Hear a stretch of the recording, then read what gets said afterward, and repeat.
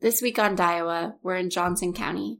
A grocery store owner is shot dead after chasing a lady robber.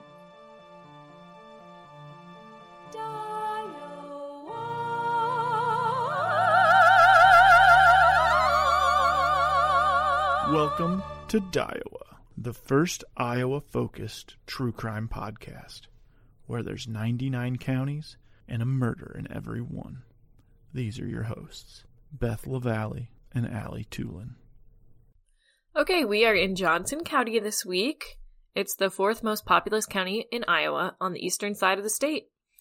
It is, of course, home to Iowa City, Coralville, North Liberty, and Tiffin. And I'm assuming we've both been there. Definitely. Yeah, me too. Go Hawks. Did you hear that, Rachel? Ooh, getting called out. Okay, and are you ready for a really cool fun fact? I am. All right. Johnson County renamed the county after a different namesake. The county was originally named for Richard Mentor Johnson, who served as vice president under President Martin Van Buren in 1837. And knowing Richard Johnson today, I'm not sure if he has a great reputation. He was a slave owner from Kentucky who had 2 children with a woman who was enslaved to him. So, yikes. And also he had no relationship or connections to the state of Iowa. So, in 2021, Johnson County's Board of Supervisors voted to rename the county after Lulu Merle Johnson, a professor and historian who was the first Black woman to earn a PhD in Iowa. Very cool and very recent. I know. All right. Well, my fun fact is a short one, but I just think it's a cool thing about Johnson County. It was actually the first capital of Iowa. And so in 1839, long before Iowa became a state, Iowa City was designated that it would be the capital, but it didn't last long and eventually moved to Des Moines in 1857. Love that fun fact. I actually knew that one. I don't know why, but every single time we go to Iowa City, my dad says, "Remember, this used to be the capital." I mean, it does make sense. Iowa City, you know? I know. What was your most recent memory of Iowa City? Ooh, definitely like a family tailgate or a brother's college graduation. What about you? Kittygate. 2016. When did he graduate? I think that's right. Amazing. Love that. My most recent memory, actually, I did the Iowa Writers Workshop, like the summer. It's kind of a summer camp, but for adults. When did you do that? And it was with my current job, maybe the first year of my current job. Oh, and anyways, cool. It was like all really old retired ladies, and then there was this one younger guy in like his late 30s maybe, and he's a really big foodie, so we just like went around and tried all the Iowa City restaurants. It was awesome. Doesn't Lena Dunham's character do that in Girls? Or did she actually get like accepted into a program? I can't remember. I have never seen that show, so... Wow, Beth. I know. Okay. This is why I'm not a real millennial. Too funny. Well, let's get to the case. Warning, this one is a cold case. The year is 1966. Lyndon Johnson is president. We're in the midst of the Vietnam War. Sound of Music wins the Best Picture at the Oscars. And Adam Sandler is born this year. Good year. And on Monday, May 16th in Iowa City, 30-year-old Ronald Lipsius was managing his grocery store on South Summit Street called the Clover Farm Food Market. Ronald was a young, good-looking guy with dark hair. He had operated the grocery store for the past 15 months. He and his wife Rose had 3 kids and were expecting one more any day now. But Ronald was working in the store that morning when, according to papers from the time, someone described as a young, pudgy woman came in around 8:30 a.m. The woman asked for some sliced ham, and as Ronald started slicing, the woman grabbed the money from the cash register and ran out the door. Ronald ran after the woman and chased her down the sidewalk.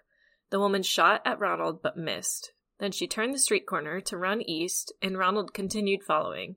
He was close to grabbing her when she fired 2 more shots. Unfortunately, they hit Ronald in his right forearm and the other in his chest. Ronald threw up his arms and fell to the sidewalk, and then he was pronounced dead. Police received a call from someone at the Donald Todd home around 8:32 a.m., which was the house outside where Ronald had been killed. They got witnesses to describe the woman, and people said she was young and wearing horn-rimmed glasses, a scarf, and blue jeans. They guessed she was somewhere between 19 to 24 years old, 5'9", and about 175 pounds. They also said the woman got into a car with a man after shooting Ronald. The man was described as about 20 years old, 5'11", and also 175 pounds. He supposedly had on a brown suit, yellow sport shirt, and had sandy hair with angular features. It's believed they got into a used bluish-green 1965 or 66 Chevrolet. A soft drink delivery man who knew Lipsius said of him, quote, "He was one of the nicest customers on my route. This kind of thing always happens to the nicest guys." The Iowa City Press-Citizen, a local newspaper, reported 2 days later that it was accepting memorial contributions for the Lipsius family because so many people asked how they could help after Ronald was killed and knowing that his wife was due to have their 4th kid that same month. So that same day, a woman answering the general description of the female robber and her male companion were arrested in Des Moines. They were being held on charges for driving a stolen vehicle with Illinois license plates. The Iowa City police were taking several witnesses to Des Moines to view the subjects. Police also said the couple had a .25 caliber pistol in their possession, but Ronald was killed by a .22 caliber gun. The next day, it was reported that witnesses could not identify the pair, but we learned the amount of money stolen was only $35, which in today's dollars is about $324. 2 weeks later, there was an update to the case. Iowa City police said they were searching for a 1958 auto in connection to the murder. They said the 1958 Pontiac four-door sedan, white over black, was in a minor collision with a truck shortly after the 8:30 robbery. This was only 5 blocks from the murder scene. The truck driver involved in the crash said the other car was occupied by a man and woman who took off fast after hitting the truck. So about 2 weeks later, it's announced that authorities had released a sketch of the woman. The sketch was made from descriptions by 3 witnesses and was being circulated to law enforcement agencies. The sketch features the woman with a long face, dark hair with a scarf over it, cat-eye glasses, and dark lipstick. They also revealed that they had recovered 3 cartridge casings from a .22 caliber automatic used to kill Ronald and found several partial fingerprints in the store. Authorities had also reconstructed what they believed happened and think explains why Ronald chased the woman. They think the male companion first entered the store and asked Ronald for the sliced meat. Then, while Ronald was slicing the meat, the woman came in and tried to take money from the cash register. When Ronald saw her, the woman ran out, so he pursued her, but stopped when she pulled a gun, fired, and missed. However, the man followed Ronald, and Ronald thought he was helping him in the chase, but was killed when the woman turned and fired at close range. The man kept running, and they both got in the car and sped away. Around the same time the sketch is released, there was a woman suspect near Anamosa who was given a lie detector test, but the test indicated she was not in Iowa City the day of the murder and knew nothing about it. Then on May 29th, Ronald's widow, Rose, gives birth to their 4th child, a daughter named Carol, just 13 days after Ronald's murder. That's so sad. Yeah. So then 7 weeks after Ronald's death, the Iowa City Press-Citizen reported that police were still searching for Ronald's killer, but the case had entered a transitional stage because all leads searched came back with nothing. It was also said one of Ronald's friends was reopening the store, which had been closed since his murder. Our next update comes in 1974. The Des Moines Register ran an article titled, "Unsolved Iowa Killings, Friends Still Feel Scars." The article said there were 60 unsolved murders in the state to date. Ronald's widow, Rose, was interviewed and said, quote, "I was in a state of shock for days. For me, the world was kind of dead. I was numb. I was taking tranquilizers. The concern for the birth of my baby distracted my mind. After that, I was kept busy with 4 kids. She said her and the kids lived off $600 a month, mainly from Ronald's pension and Social Security. She added that she watched her kids closer than most parents because she didn't want anyone else to die. And for a long time, she had to force herself to do things that her and Ronald used to do together." She added, quote, "For a time I was mad at God for taking my husband. But even with religion, you never really get over it. It's there, not as bad now. Seems like long ago it happened. Lots of times I've cried, but not when the children were around. Felt like it, but held back. Late at night with no one to support you or hang on to you is when you cry." Rose said she didn't want revenge, but really kind of wished they had caught the killer, who definitely was a woman. 2 years later, in 1976, Iowa City police revealed they had received an anonymous letter in August from a person in the Quad Cities that led to the capture of a prime suspect in Ronald's case. but now the suspect had been released by the Los Angeles authorities. Local officials couldn't understand why the suspect was released since she was being sought on a fugitive warrant, which normally directs that the person arrested be held without bond. County Attorney Jack Dooley was contacting California authorities to ask about the suspect's whereabouts and may ask Scott County authorities and the Iowa Bureau of Adult Corrections extradition officers to return the woman to Iowa if she could be found. In the anonymous letter, the writer claimed to recognize the woman from the sketch drawing that appeared in their newspaper. The writer said the knowledge of this had eaten at her conscience for 10 years and decided to give police the name of the woman who resembled the drawing. They added that the woman had been placed on probation by a Scott County judge in 1962 following a conviction on an attempted murder charge. That probation, the writer believed, was subsequently revoked, but the woman was never recaptured. The writer also knew the woman had relatives in Norwalk, California, and she believed she might be living with them. An Iowa City detective and a Johnson County assistant attorney went to Davenport and obtained court records that verified the story. They also got a booking photo of the woman, which did resemble the sketch. They renewed the fugitive warrant, and on October 29th in Norwalk, California, deputies apprehended the woman on a traffic violation. However, she paid a fine on the traffic charge and was arraigned on the fugitive warrant from Iowa. The bond on that warrant was set at $10,000. However, on Monday, California authorities said the woman posted 10% of that figure through a bail bondsman and was released. The Norwalk authorities had no address for the woman. In 2006, the Cedar Rapids Gazette reported that police chiefs in Johnson County wanted to create a part-time cold case unit to dig into new leads that could help solve old murders. The current approach that they had been working with was when investigators had spare time or when new information came to light, they would start working on a case. The Iowa City police chief was quoted saying, "We need partners. We can't do it ourselves. All of the departments are committed to it. It's just a matter of when we're going to be able to do it." And that's actually the last update we have on Ronald's case. Here's a little more about Ronald. He was born in Williamsburg, Iowa in 1935. He served 2 years in Korea, worked as an accountant and meat cutter before opening his own Clover Farm store in Iowa City. He married Rose. They had 2 daughters and 2 sons, and he is buried in St. Joseph Cemetery. Ronald's widow, Rose, stayed in Iowa City. She died in 2011 after battling cancer and is buried next to Ronald. Rose never remarried and raised her 4 kids, all under the age of 3, on her own. Sounds like Rose had quite the life. The other thing we learned is that today Ronald's grocery store is now Deluxe Cakes and Pastries, so the building is still in Iowa City. Wow. Should we give Taps a call? Yeah, absolutely.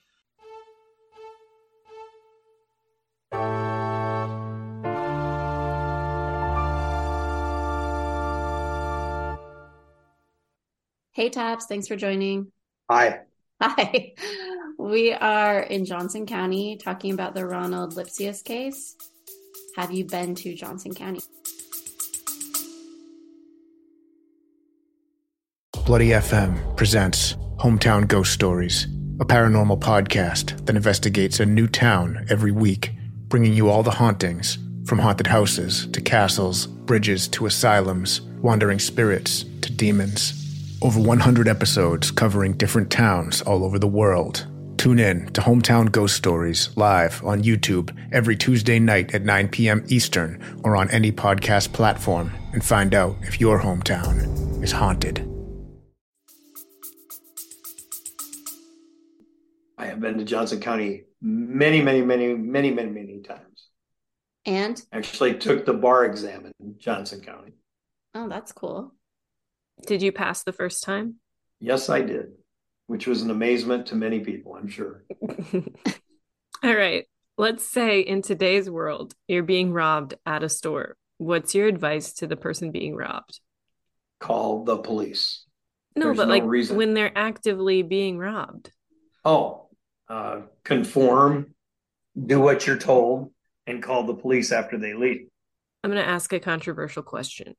I think there are rumors that when you call the police after being robbed, police tend to not really do anything about it because it's hard to track down the things.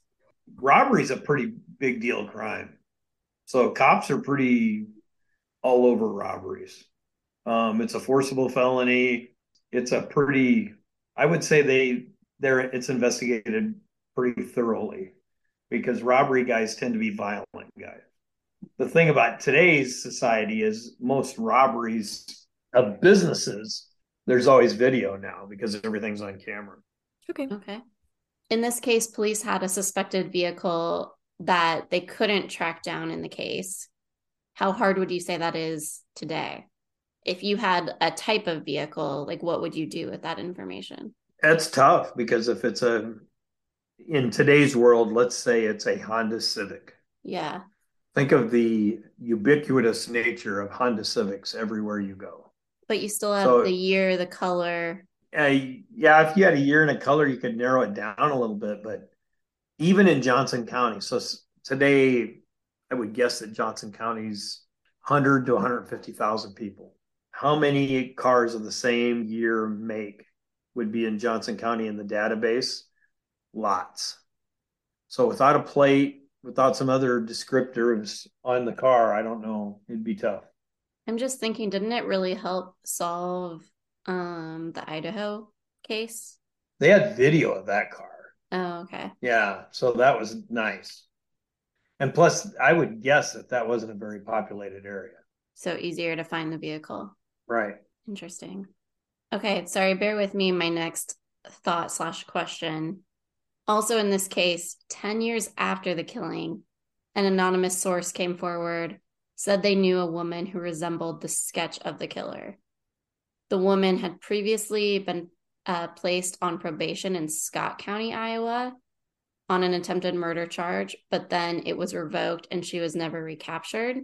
But police ended up catching her 10 years later in California on a traffic violation, but she posted like the minimum bail and was released. And the guy in Iowa said, the problem is we can't extradite the woman as a suspect. We would have to seek her return on the fugitive warrant from Scott County, and then we could question her. Why is that? Well, I would assume they did not have enough for a warrant for her arrest or the murder. And you can't just question somebody. They would have to volunteer to come in. No, you could absolutely question them, but you would have to send detectives to California to find her and then do that. Is it a matter of California detectives cooperating then and saying like it's worth their effort to track this lady down? You could have done that. You may have had the California detectives try to interview her, which probably would be a mistake because they didn't really know the case that well. Yeah. But in today's world, we would have sent detectives to California to question her. And then if you have enough, then you get a warrant, and then you get a governor's warrant for the extradition if she fights the extradition. To me, just reading between the lines, the woman that called in knew something. It was more than just, I think I recognized, think about that. 10 years later, and she remembers the composite drawing. Yeah.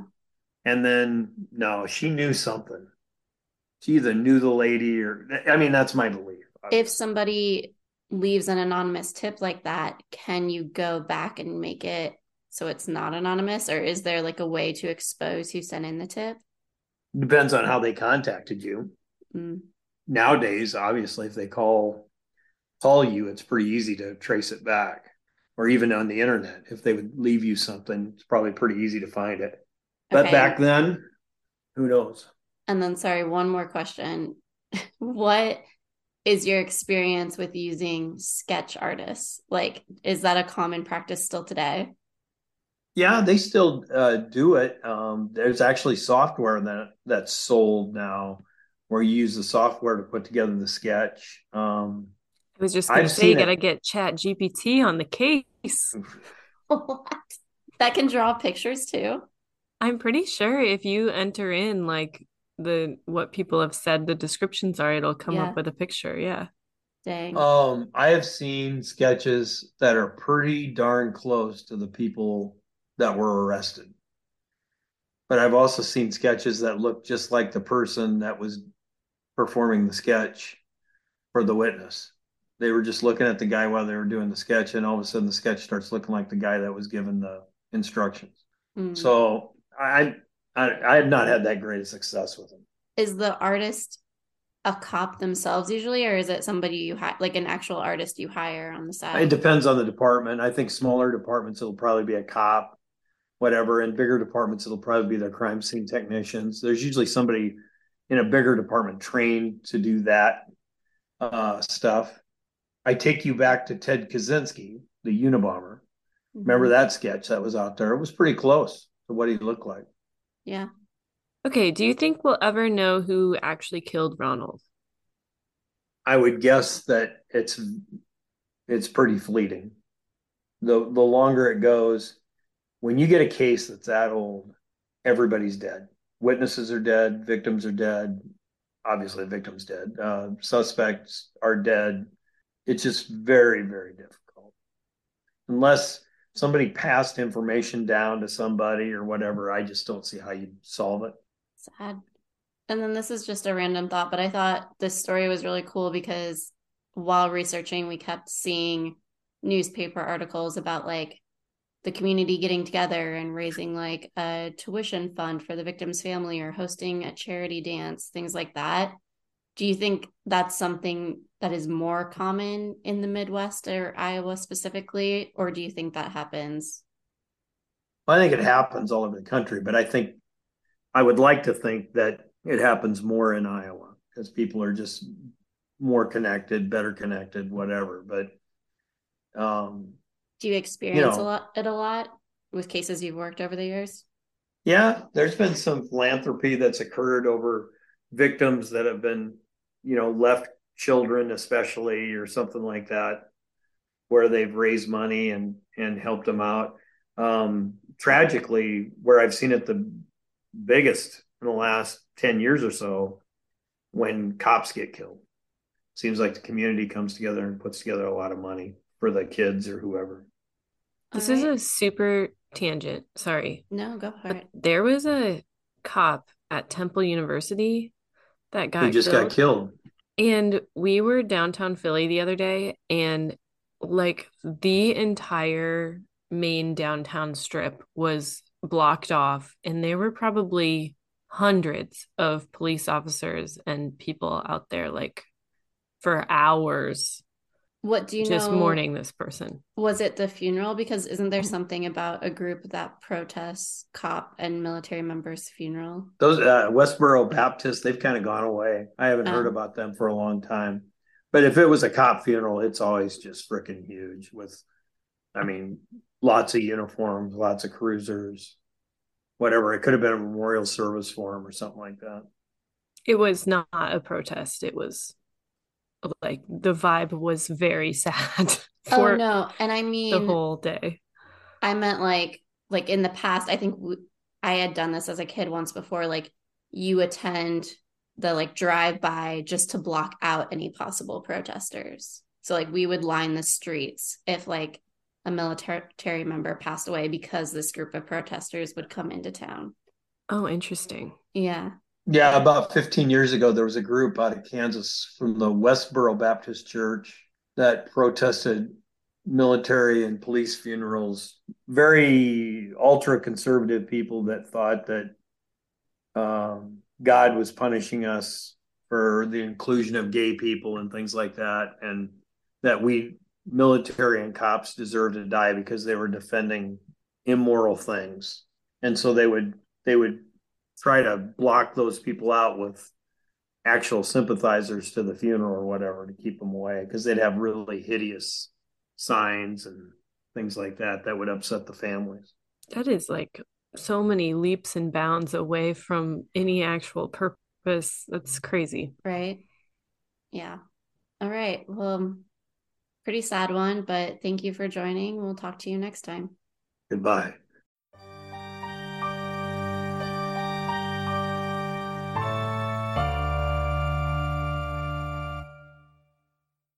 Oh, hello there. As a marketer, I hate promotions like this. Same and same. But I love content. Me too. So if you like our content, give us a like, follow, share, subscribe, note, fax, literally anything you think would help us continue making Daiwa a success. Thank you, thank you, thank you.